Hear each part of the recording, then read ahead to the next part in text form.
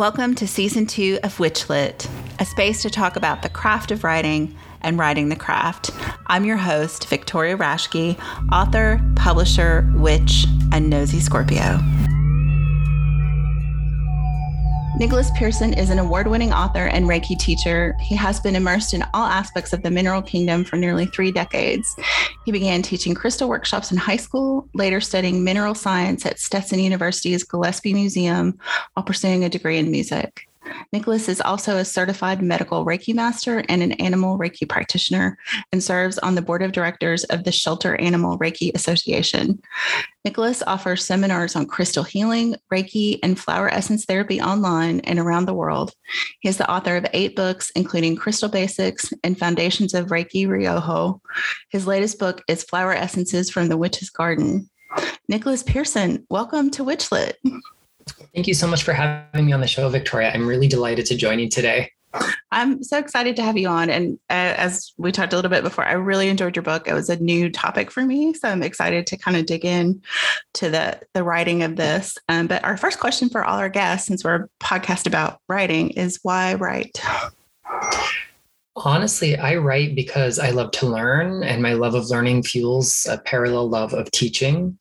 And it occurred to me that there's only so much you can do with an audience like directly in front of you. But if you put that stuff down on paper, it can reach more people. And hopefully whatever we've written can help and heal and empower people. And that's kind of the crux of what I want to do. I mean, very secretly, I write in a manner where I aim to teach people to think for themselves rather than just rely on a book in a very dogmatic kind of way.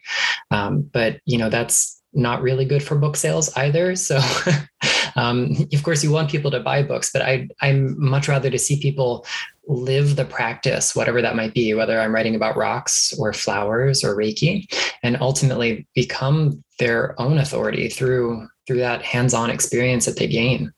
Mm-hmm. I think that's clear just in this book, how much of your own practice is kind of woven in with the history and the theory and all of that. So I think you do a great job of that. And it's clear you're a teacher from your writing. Like, I think it shows in that. Well, thank you. So what was your writing journey to getting published? Had you always thought, I'm going to write, or did that come later? Or very precociously, I've wanted to write a book for a long time. I started teaching classes on crystals when I was still in high school, as a senior in high school. The local metaphysical shop kind of persuaded me to give it a go. And immediately after signing on board, I was like, oh God, what did I get myself into? How am I going to do this? I'm just a kid who likes rocks. But I had a very warm reception at the local level, and it began to kind of branch out. And although I'm really well read and well studied, a lot of what I do is kind of motivated by just my own hands-on practice and what I've learned through trial and error and direct personal experience. So really early on, I kind of wanted to collate all of that and write a book on crystals. That book has never actually materialized. I started and stopped it a whole lot of times, and eventually life just got in the way and I completely shelved the idea. But I've always wanted to be a writer. And if we fast forward to many years later, when I was working my corporate America gig, it was like at the peak of it. Everything was going super well. Even when company-wide, it was not going well for most of my colleagues. I was really just hitting the stride. And I just had this idea one day, one of those like light bulb moments. I always have a rock or a gemstone or some other kind of ally with me for the day. And I had this beautiful piece of polished obsidian in my pocket. I didn't even make it like onto the road before I really had this realization of no matter where you go in the world, obsidian kind of means the same things to all peoples. We have in the archaeological record very parallel uses across culture and era and language. And it got me thinking about how there's this kind of universal or maybe archetypal role that certain gems have played across time and space. And that planted the seed for my very first book, The 7 Archetypal Stones. And I just kind of for fun sat down and started an outline, which became a bigger outline, which became a rough draft of a chapter. And I'm like, yeah, I think maybe I could write a book like this. And eventually it became a whole book. It was quite up and down. But once I completed a manuscript, something that I'd been endeavoring to do for a really long time, it was like some dam was torn down and the flow just came out. And I started that project in 2014. I'm currently writing my 9th book, and I have detailed outlines for probably a dozen or so more books in the works. Wow. Yeah, that was a dam bursting to have 9 books in effectively 8 years. So a book a year, a little more than a book a year. I write very slowly, so I'm always really envious of people who can write quickly. But it sounds like you basically were cooking on all of these books that whole time in between this first idea and getting that book out. Yeah, I mean, there was a lot of gestating, we'll say, just letting things incubate and develop in their own time. The first book was arduous. The first chapter came out in like a week. The second chapter took something like 4 months, and I almost gave up. But luckily for me, I actually was at a trade show out of state, just having left my corporate gig. And I struck up a conversation with another vendor there who happened to be representing a publisher. And we had a good conversation about rocks. And in light of that, she found out I was writing. I might have just kind of blatantly said it, knowing she worked for a publisher. And she invited me to just submit what I had, even though it was a super incomplete manuscript.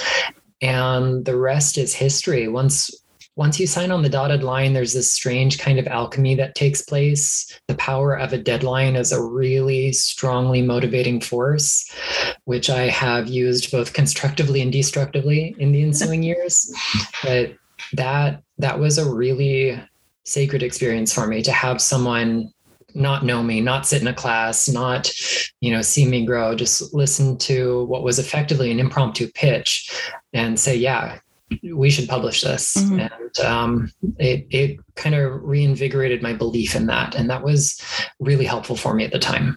Yeah. Networking at events like that as a writer is so important. So have you stayed with that publisher? Have you been with them the whole time?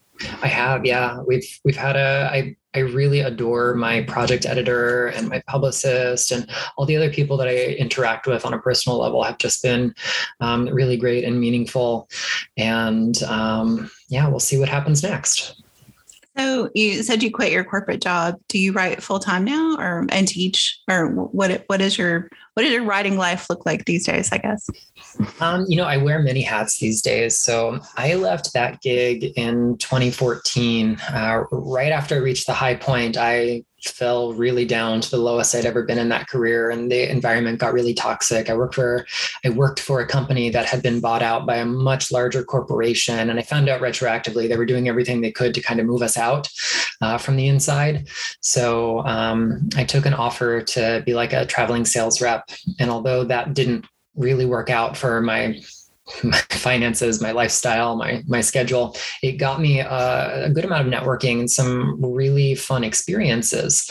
But once that kind of finished, I put every spare moment that I had into writing, into developing new curriculum and teaching workshops, and also into studying. I'm a perennial student, so every year I devote some time and energy and other resources to learning new skills and, say, taking new trainings as part of my own professional development. And I managed to mostly make things float that way. These days, I also work part-time at a local metaphysical shop. I was effectively the manager a couple of years ago during the height of the pandemic. That was a really time-consuming thing, but I also wrote this book at the same time. So while working full-time hours, teaching online, promoting my then new book, Crystal Basics, I also managed to write the largest book I have so far in 9 months. So I don't really know how that happened, but these days I've scaled back my like in-person kind of presence quite a lot at the store. And I do a lot of writing and a lot of curriculum planning. So that way I can really focus on the things that I love most. I know when you said you weren't sure how you write it, I've always heard, if you want something done, give it to a busy person. because they will find the space to do that task. So it sounds like you were just in that space of super productivity, whether or not it was necessarily things you wanted to say yes to, you were able to get it done. And the early pandemic, especially, was such a weird time. I mean, I had a book come out really early and then I had a book come out later in the pandemic. And I've talked to several folks. It's like either the pandemic was great for their writing or it just shut the tap off. I mean, it was like, there's almost no in between from when I've talked to people. And I think it's probably has to do with how we write. Yeah. I think, I always think about like having to feed the well, like interaction with people. And like you said, studying and reading and all of that. And the pandemic like turned a lot of that upside down for a lot of people. Yeah, I agree. Working in the healing arts fields, though, those times of great uncertainty are when people turn to maybe tools that they haven't tried yet. So although uncertain, at times stressful and scary, was also a time of really immense hope to see so many people extending helping hands to one another and trying to hold space for that uncertainty with one another and trying to empower the whole community, whatever our community looks like in new ways. So I really received a lot of inspiration from all of that. And it kind of galvanized me to do what I do with greater gusto than ever before. Mm-hmm. So on a day when you get to mostly write, what does a writing day look like for you? Do you have rituals or is there anything that is kind of like your perfect writing day set up for you? Oh, I don't have perfect writing days anymore. I've been dealing with, admittedly, some pretty intense burnout because I do a lot and it only seems to be increasing as the days go on. Mm-hmm. If we could back up a few projects and see what my idealized writing days looked like, they were very intentional. They were very carefully curated. I do my best work in short bursts. It's just the way my brain does its best job. And, maybe there's a pathology underlying that. Who knows? It's not something I've gotten diagnosed before, but I like to be able to write until the internal timer runs out. That might be 15 minutes, that might be 3 hours. But the moment I feel that lull, I just get up and I walk away from the computer and I reset. So if you look at my writing space, there's always an instrument nearby. I play the French horn. I don't profess to play it very well, but it's something I've done longer than just about anything in my life. So, I'll pick that up and, play something fun. Even if it's not well done, it's just like a way to be creative. I'm not interrupting the stream of creativity, but I'm switching channels. So I can let one channel reset and the other one just kind of keeps me from being on autopilot.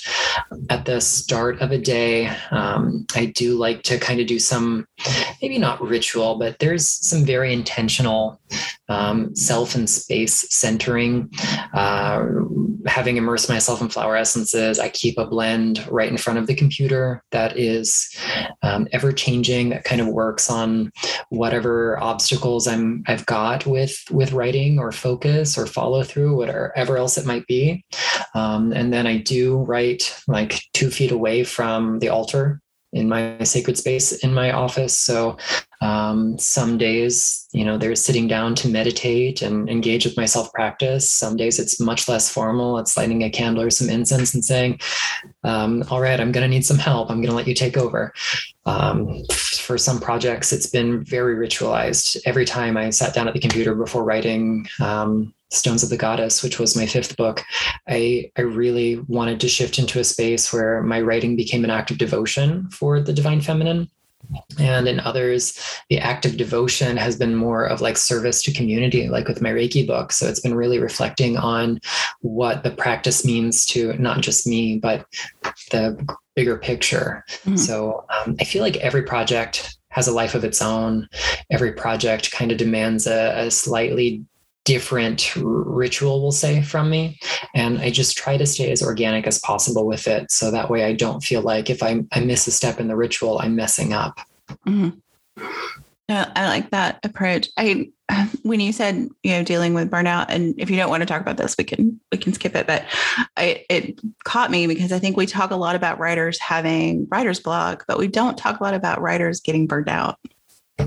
Yeah. Oh, I'm really happy to talk about this. So, the project that I have under contract right now that I am endeavoring to finish before the deadline this year is something that I've had kind of on the back burner off and on for a while. It's a thing that I work on in between other projects because I, admittedly think it's a clever idea that could really fill a niche. But I kind of come out of feeling excited about it because it's been on the back burner for so long. It feels stale to me, even though I'm really trying to do something new and innovative. I've been working on it off and on for longer than I've worked on any project. So I don't know how many actual hours have been devoted to it because in the span of, from where I am now to where it first began on paper, I've written 3 other books. Mm-hmm. So this is something where I definitely just feel like I'm kind of at the end of the rope there. I do a lot of writing that is not in a manuscript, and that's kind of new for me. It used to be if I wanted to teach a class, even if it was new, I would put my thoughts down on paper. I would refine it. I like to plan like actual pen to physical paper because it causes me to slow down just enough, and I can scribble and cross out and draw arrows and make things not have to be perfect and linear. And that was really all it took to teach a class before. And now, I start with that, and then it has to become something very linear. And then there has to be a PowerPoint with a slideshow, and I have to track down images, and I have to, be mindful of the time we spend in front of a computer screen. So there's still a lot of writing, but it's not the kind of writing that I find necessarily as fulfilling as actually writing a book. So that's one of the contributing factors to my burnout. It's like I want to switch gears, but there's always a new deadline. There's always a new class, and I adore teaching.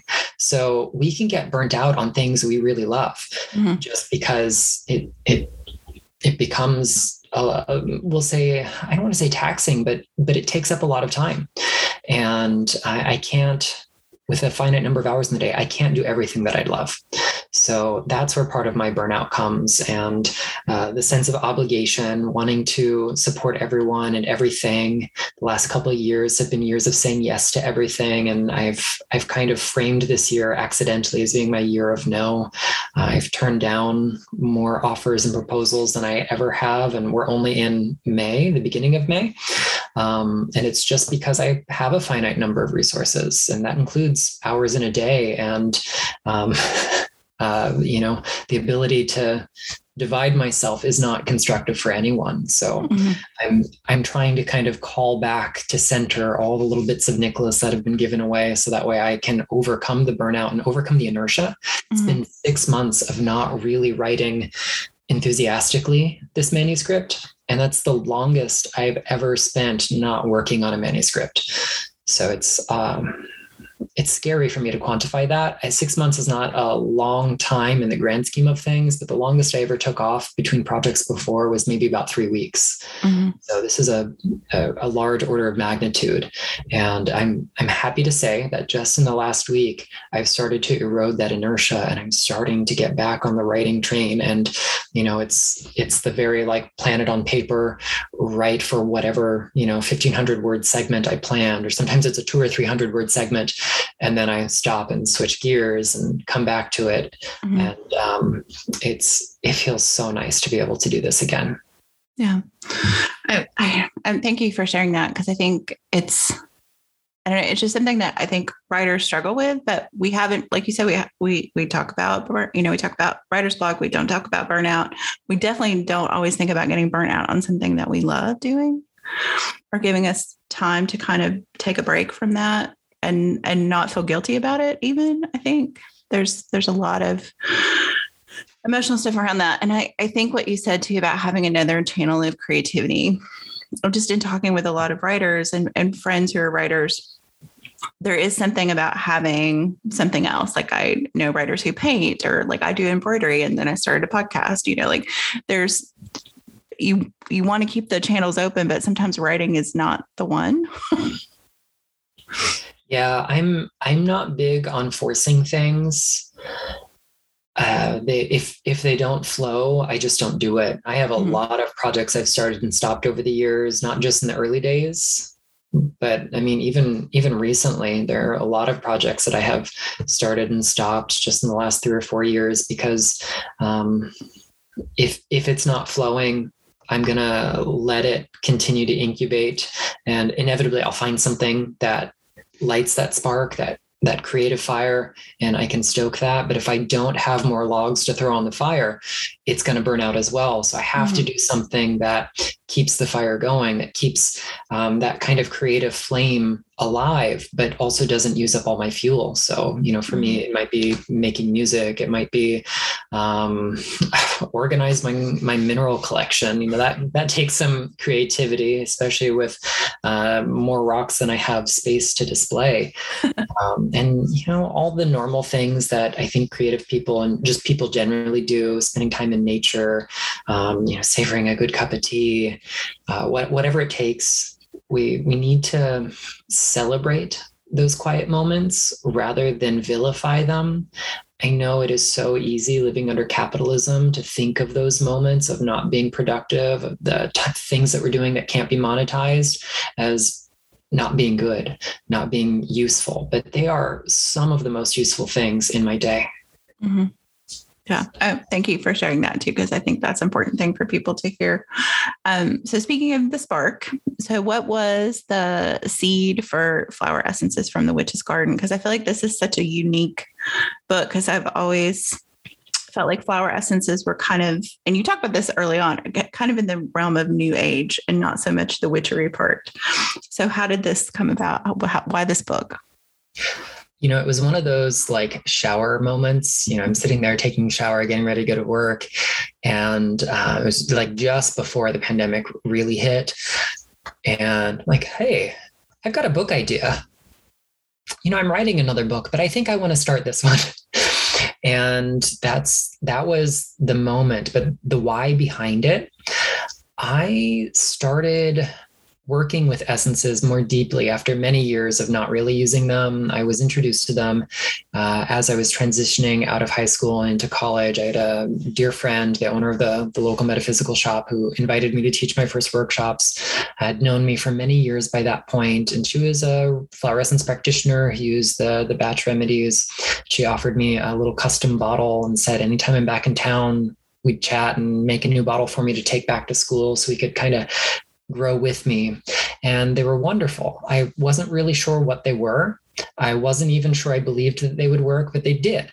And that was valuable for me. And eventually, I moved away. We kind of fell out of touch. And it was a while before I'm like, oh, flower essences are a thing. Let me get back into that. But over the past few years, I began exploring the native flora and fauna of my own landscape. I've been really inspired by bioregionalism in spiritual practice. And so I wanted to get to know the plant spirits that are here around me in Central Florida. And the kind of natural extension of that was sitting with them as I made essences. And I noticed that as my essence collection grew, the ones that I made myself, but also I have this intense stellium in Capricorn in my chart where my sun sign is. I really like things. I like objects. I like to own them. I love to collect them. Like if I have to live under capitalism, I'm going to make it work for me and derive joy from participating in the system every now and then. So I have a large apothecary of flower essences. And when I was engaging with my occult practice, my witchcraft practice, when a recipe might have called for a plant that I didn't have, let's say mandrake. I surely don't have any Mandragora officinalis in my cabinet, but I have mandrake flower essence. So I could add a couple drops of that to a candle dressing or an incense, not enough to drown anything. And I began exploring other ways that I could use these essences in decidedly non-therapeutic contexts. And I have friends and colleagues who also use them kind of outside of the box, but there really wasn't a manual for it. So as I began kind of collecting these ideas through firsthand experience, but then also like formally studying flower essence therapy from lots of different different teachers and different systems, I saw a lot more overlap than I think either party really wanted to admit. So I thought, that's it. This book needs to exist. I need to show flower essence therapists that their practice extends much farther back because it is a link in a very, very ancient chain. Although it is a very modern system as it is currently practiced, it draws from things that are, older than anything else, from the beginning of time, the beginning of our relationship with the plant world. Mm-hmm. And then also for occultists, I wanted to show them that there are other ways that we can work with our plant allies. It's not always about harvesting the material body of the plant. Sometimes all we need is that spiritual interaction, and a flower essence is, if nothing else, a dilute but concentrated dose of a plant spirit energy. And the book was kind of born out of sitting in that space where I straddled both of those areas and just kind of holding that complexity inside until it finally made sense to me. Mm-hmm. And the history was really interesting. I mean, even the explanation, like I have always thought of them as Bach remedies, like you said in the book, because it's spelled the same way as the composer. So learning that they were actually Bach remedies, or even Bach, like depending on how precise you want to be with the local pronunciation, like that was interesting. And like you said, just this longer history of them, because I just being in this realm, like I had a surface understanding of the flower remedies, but what did the research look like for this? Because it seems like, yes, a lot of this comes out of your personal stuff, but there are, clearly not just from the footnotes and the bibliography, there was a lot of research that went into this book too, with the, especially with the compendium at the back, with all of the different plants and remedies and what they're for, or essences, not really remedies, essences and what they're for. So what did the research for this look like? Because it seems like it would be a beast. It was, and that's exactly what I enjoy doing. Nearly all of my books are very heavily footnoted and annotated. I love big bibliography. I don't have like a formal degree. I left school before I got that far and changed tracks to all sorts of things. So, I left academia, but academia never left me. So I love to cross-reference and find parallel thoughts that corroborate one another. So I've got a small library of books on herbalism, both the medicinal and more so the magical side. But then I also started collecting all of these strange and unusual books on essences. Some of them fairly standard writing, some harder to track down. I enrolled in training with a number of different, we'll say, schools of flower essence therapy. I studied the Bach remedies. I studied tree essences with Sue Lilly from the Green Man Tree Essences. I took a class a couple of times with Christopher Penczak on essences made from poisonous plants. I took a training called Floral Acupuncture that takes the Bach remedies and uses the model of the meridian system, like the acupuncture zones, and uses them for topical applications. And I did a lot of self-study as well. So the goal behind this was to kind of link together the botanical, the magical, and the vibrational, and show that there is a clear thread that combines them. Mm-hmm. And to show that flower essences have their place in magical herbalism. We can use them for things that are not therapeutic, but then also to kind of bring the witchy folk into the fold of like our plant spirit allies do so much more than just act as ingredients in a spell. They are allies, they are partners, and there are subtle ways that we can incorporate them into our practice through the use of essences as well. And I really just tried to find good, we'll say, anecdotes from all of those camps to paint a picture for every one of the 100 remedies in the compendium. Mm. I'm curious because I'm wondering, like you mentioned like the current trend to bioregionalism in witchcraft practice. And I think of like Robin Wall Kimmerer's Braiding Sweetgrass book, and kind of how that, even though it's totally outside the witchy realm, how it's really impacted a lot of practitioners.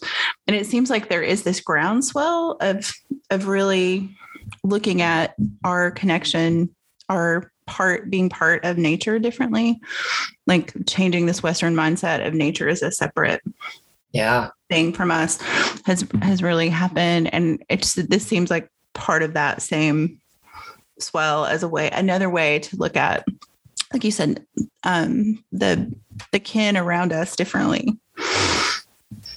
Absolutely. And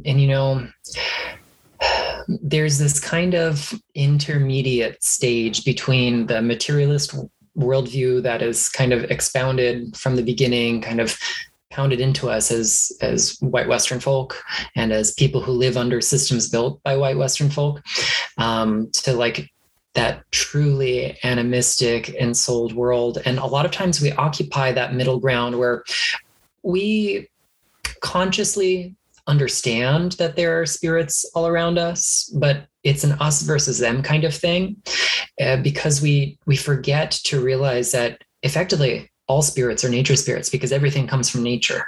Now, in a modern industrial world, sometimes things come from nature only very, very tangentially.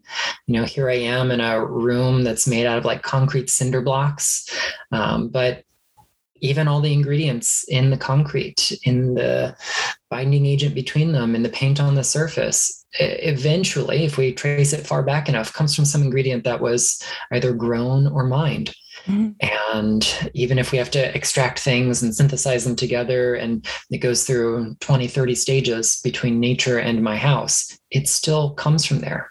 And when we stop thinking of the resources around us as coming from nature, then we stop thinking of ourselves as coming from nature, because we don't see ourselves as surrounded by, living with nature. And it's really not an us versus them. It's a we're all in this together. And if we're all in this together, I cease being the most important spirit in my life. I exist in community. And when we shift into that, I think that's where the real kind of alchemical perspective comes through. And we start to see that I am a we, that we are in this in many different ways. I mean, my body is an ecosystem. There are more cells in my body that are not what my body creates of its own with my DNA in it, than the ones that are native to me. There's, all the stuff on the surface of my skin and in my gut, all of these little microorganisms that keep me alive. Mm-hmm. So in a literal sense, my body is an ecosystem, but in a spiritual sense, we're also part of the ecology of spirit all around us.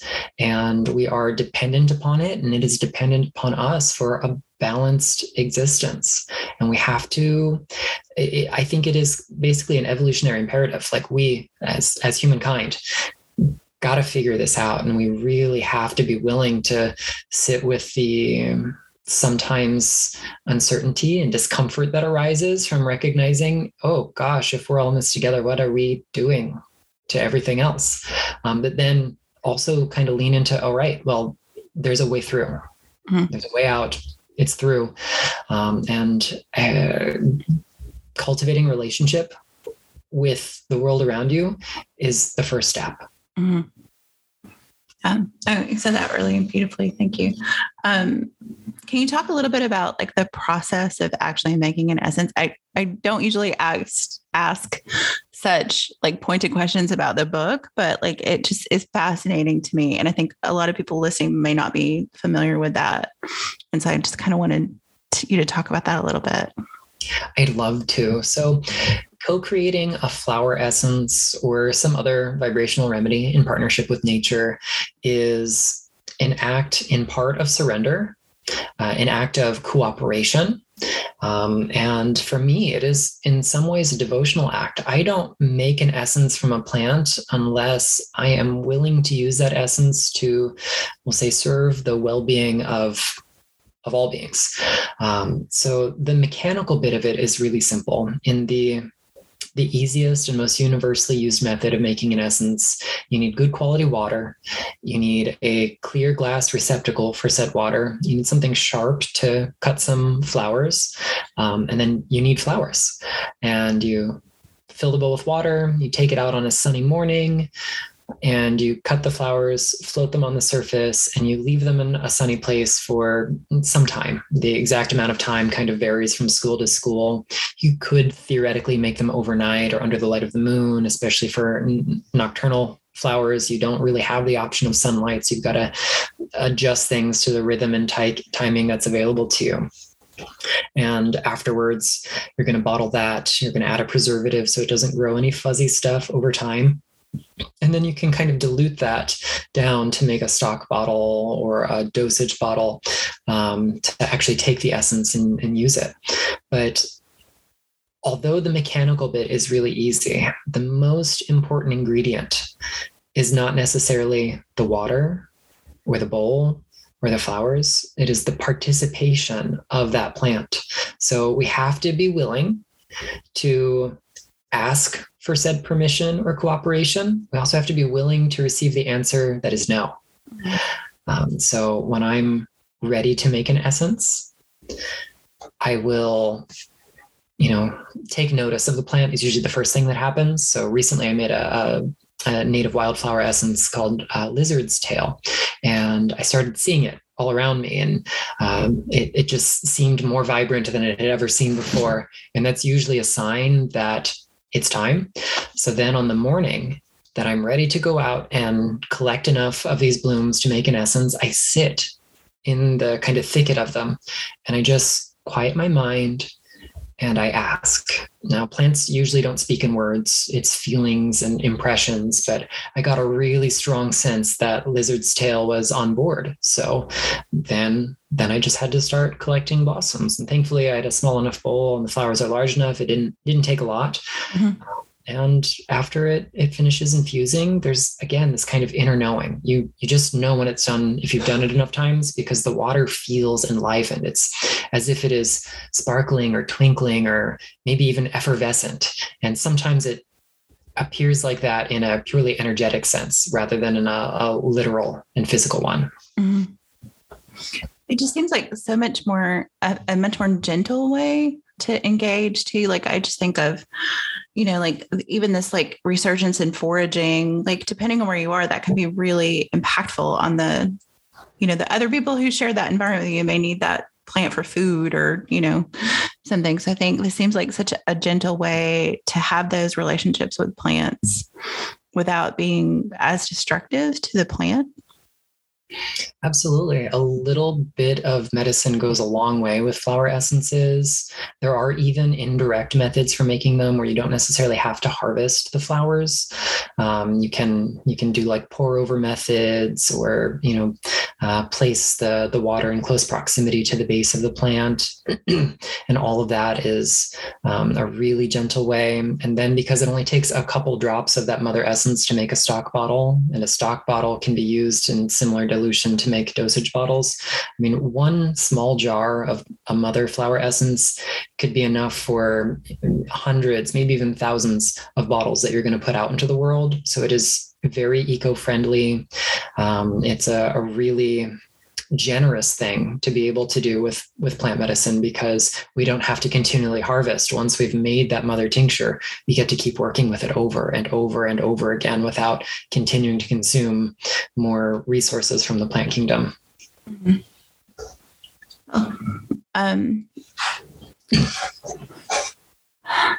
So I'm sorry, I'm a little off track because I'm just thinking about the process of that and like what it just seems like a really beautiful process in and of itself. And this idea, because I think I've always been a little skeptical. Like it's just my nature. I'm a Scorpio.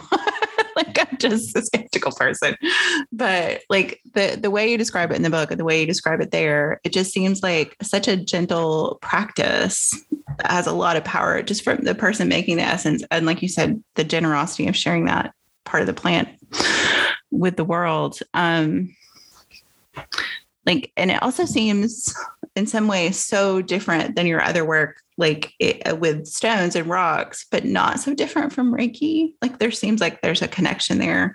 And I'm just thinking about you writing these kind of like tome reference books on so many topics, but really they are all kind of connected. They are, they're all, we'll say, energy medicine in one regards. They're all soul-oriented therapies. It's about kind of directing our focus to that root cause of things, which essences are so good at doing gently over a long period of time. Reiki does very gently, sometimes over a very long period of time. And then, rocks, because they're so tangible, so corporeal, They sometimes are much less gentle than flower essences. It's not always the case, but certainly they can feel a lot more intense for a lot of people working with them. Yeah.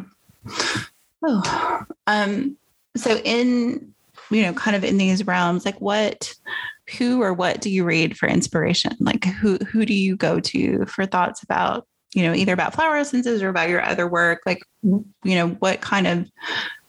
what material are you reading, or who are you reading to kind of fill that knowledge, I guess, quest? And that's probably not the right word, but. So actually, I think quest is a really good word to describe this for me. I know our listeners won't be able to see, but here we are in Zoom. You can see I have this library of books behind me. The short response is, what do I read for inspiration? Everything. I pride myself on curating a very, very niche collection of books and then just kind of going all in on whatever that topic would be. So when it came to flower essences, there's certainly a handful of writers who strongly influenced my work. Christopher Penczak with his work, plant spirits and witchcraft in general. He wrote the foreword to my book. He is my friend, my mentor, my teacher in a lot of different ways. So, there's an obvious one, but some of the works that I found really inspiring for the work that I did for Flower Essences from the Witch's Garden weren't necessarily about essences outright. I read works on homeopathy and the vitalist school in herbal medicine and that kind of tradition. And I was reading about alchemy and the kind of history of medicine. Similarly, I was also reading about the history of ethnobotany and looking at how ethnobotanists kind of document and interact with indigenous people and their relationships with plants. And there's something about the kind of astonishment that hard scientists always seem to have when talking to indigenous healers and, how did you learn what this plant medicine does? It's like every time they want the answer to be trial and error. And every time it's, well, the plant told us. The plant told us you take this much and that you take this much at this time for this instance and that much at another time for another problem. And seeing how almost universal that spirit relationship is has been really kind of important for me to keep in mind, even though the founder of modern flower essence therapy, Dr. Edward Batch, doesn't necessarily talk about plant spirits. He does talk about, we'll say, the essential nature in them or the soul qualities of the plants. He talks about their effects as being, we'll say, heaven-sent virtues. And this quality that he's describing feels a lot like the language that's used to describe plant spirit medicine from indigenous cultures. Mm-hmm. So I read a lot of different things. I try to seek contrary evidence when I'm writing as well. Like I want to see things from more than one perspective. It doesn't mean I'm going to agree with everything. But then I sit and I kind of digest all of that before putting anything down on paper. Mm-hmm. And I have a lot of fun during the research phase of a project. And that's something that has always kind of fueled me. And of all my books, the only one that's not ostensibly like heavy footnotes and research is the one that came out before this, Crystal Basics, only because like I am the research, the product of the whole journey is what led that. There are certainly footnotes, but there's not 10 footnotes on every page like you find in a lot of my other books, because I'm not quoting other people's ideas and kind of leveraging them to launch my own idea. That was really just reporting the experience as I had it. Mm-hmm. Yeah. So what do you hope readers take away from this book or your work in general? Like what do you hope that engenders out in the world? I really want people to know that we have assistance, whether that comes from, flower essences outright, if you read the book and want to work with those tools in a very direct, tangible kind of way, where that, there are other practitioners who can assist you, but we also live in this ecosystem. And that is a literal kind of biological ecosystem, as well as a subtle and spiritual one. And we can look to the resources that are around us to feel empowered to make change in our own lives. No flower essence heals you. No essence fixes or changes anything. They are almost like tuning forks that play the correct pitch for us so we can hear what's out of tune and make the adjustment ourselves.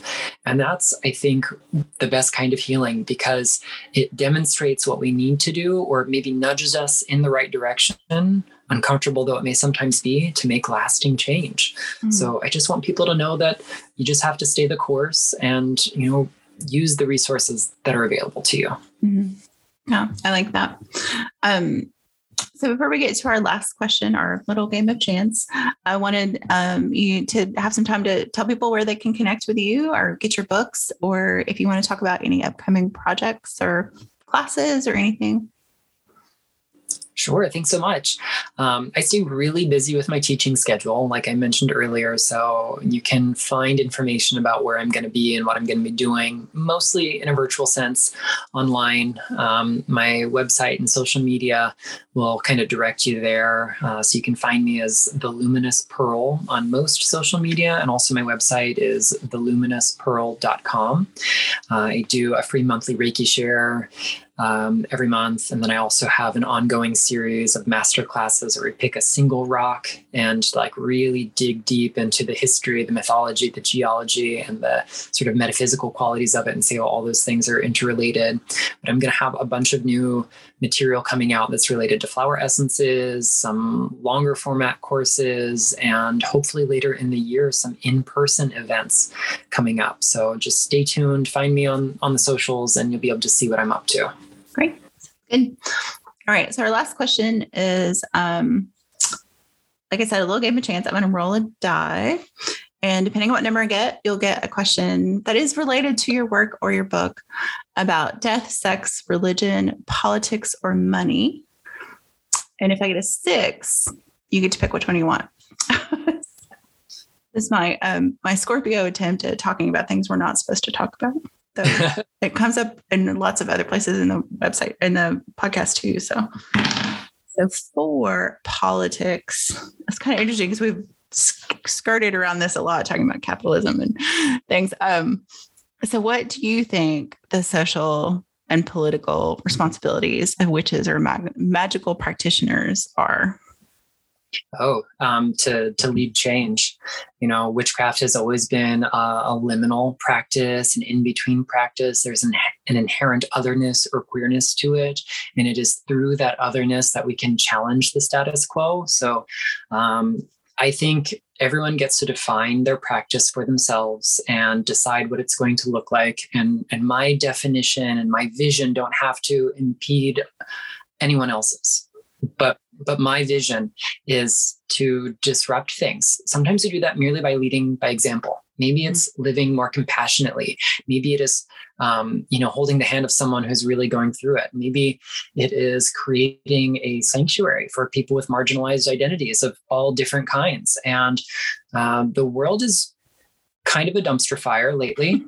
If you are a fairly compassionate person who's paying attention to what headlines mean to real people, it is hard not to hurt some days. So I think that my role and my work is to offer some kind of medicine, some kind of healing or balm to those really challenging times, but also to remind us that we all have that magic in us to change. And again, it is a community effort.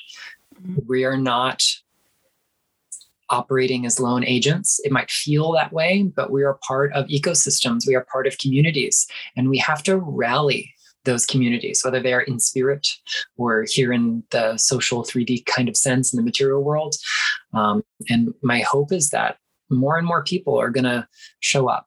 And showing up looks different for all of us. We all have different abilities and resources and privilege and platforms. So I can't tell you what that looks like for you. All I can do is say that I am more interested in showing up with every passing day than I ever used to be. Yeah, Yeah. Yeah. I mean, I feel like we all kind of have to make that decision about how we best serve the world right now. And it is, as you said, a dumpster fire in many ways. So I think I do like this idea though. And I think that this to me, and I love also how you just didn't hesitate. Like you had an answer immediately, but I think this idea of community is so key, especially as magical practitioners or witches or, you know, however people identify. I try not to do that for them, but, like this idea of you're lone prepping in the woods is not going to save you. You know, the way forward is the community as well, I think. And I think, magical practitioners, we should be especially aware of that. And like you said, what that looks like in your community is different, but I think community has to be part of it. It has to be the basis of it. So. Yeah. And, the flip side of that is self-care is community care. So if resources like flower essences or, witchcraft or crystal healing or psychotherapy are good for you, they are good for your community because you can't show up for others if you don't practice that. So, self-care is one of those really revolutionary things. And kind of operating again in the healing arts field where a lot of my work kind of lands the hardest. I think it is really important that we remember to use those for ourselves first and foremost before we attempt to show up for others, because we can't pour from an empty vessel. I mean, I'll use every cliche there is about this if I got to drive the point home, but just like we don't operate alone, we can't operate alone on behalf of others. So we got to do what we can to fight the burnout. And I'm a poster child for burnout these days. So trust that I'm using these tools. And I hope that others will also. Oh, thank you. Thank you so much for being on the show, Nicholas. And thank you for sharing your work and your wisdom. And I'm glad we got to have this chat. Thank you. Thank you so much for having me. I'm so grateful to be here with you, Victoria.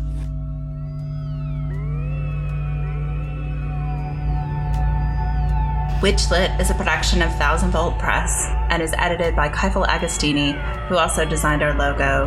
Our music is Voices, composed for us by Alexander Shanekar. You can support our work, get early access to episodes, ask your own death, sex, religion, politics, money questions, and get some free stuff by joining our Patreon at patreon.com/witchlitpod. Transcripts and all our previous episodes are available at witchlitpod.com, and you can follow us on Instagram and Twitter at witchlitpod. If you enjoyed this episode, please subscribe and consider giving us a rating or review wherever you listen to podcasts. It helps other witches find the show. Thanks for listening and for reading witchy.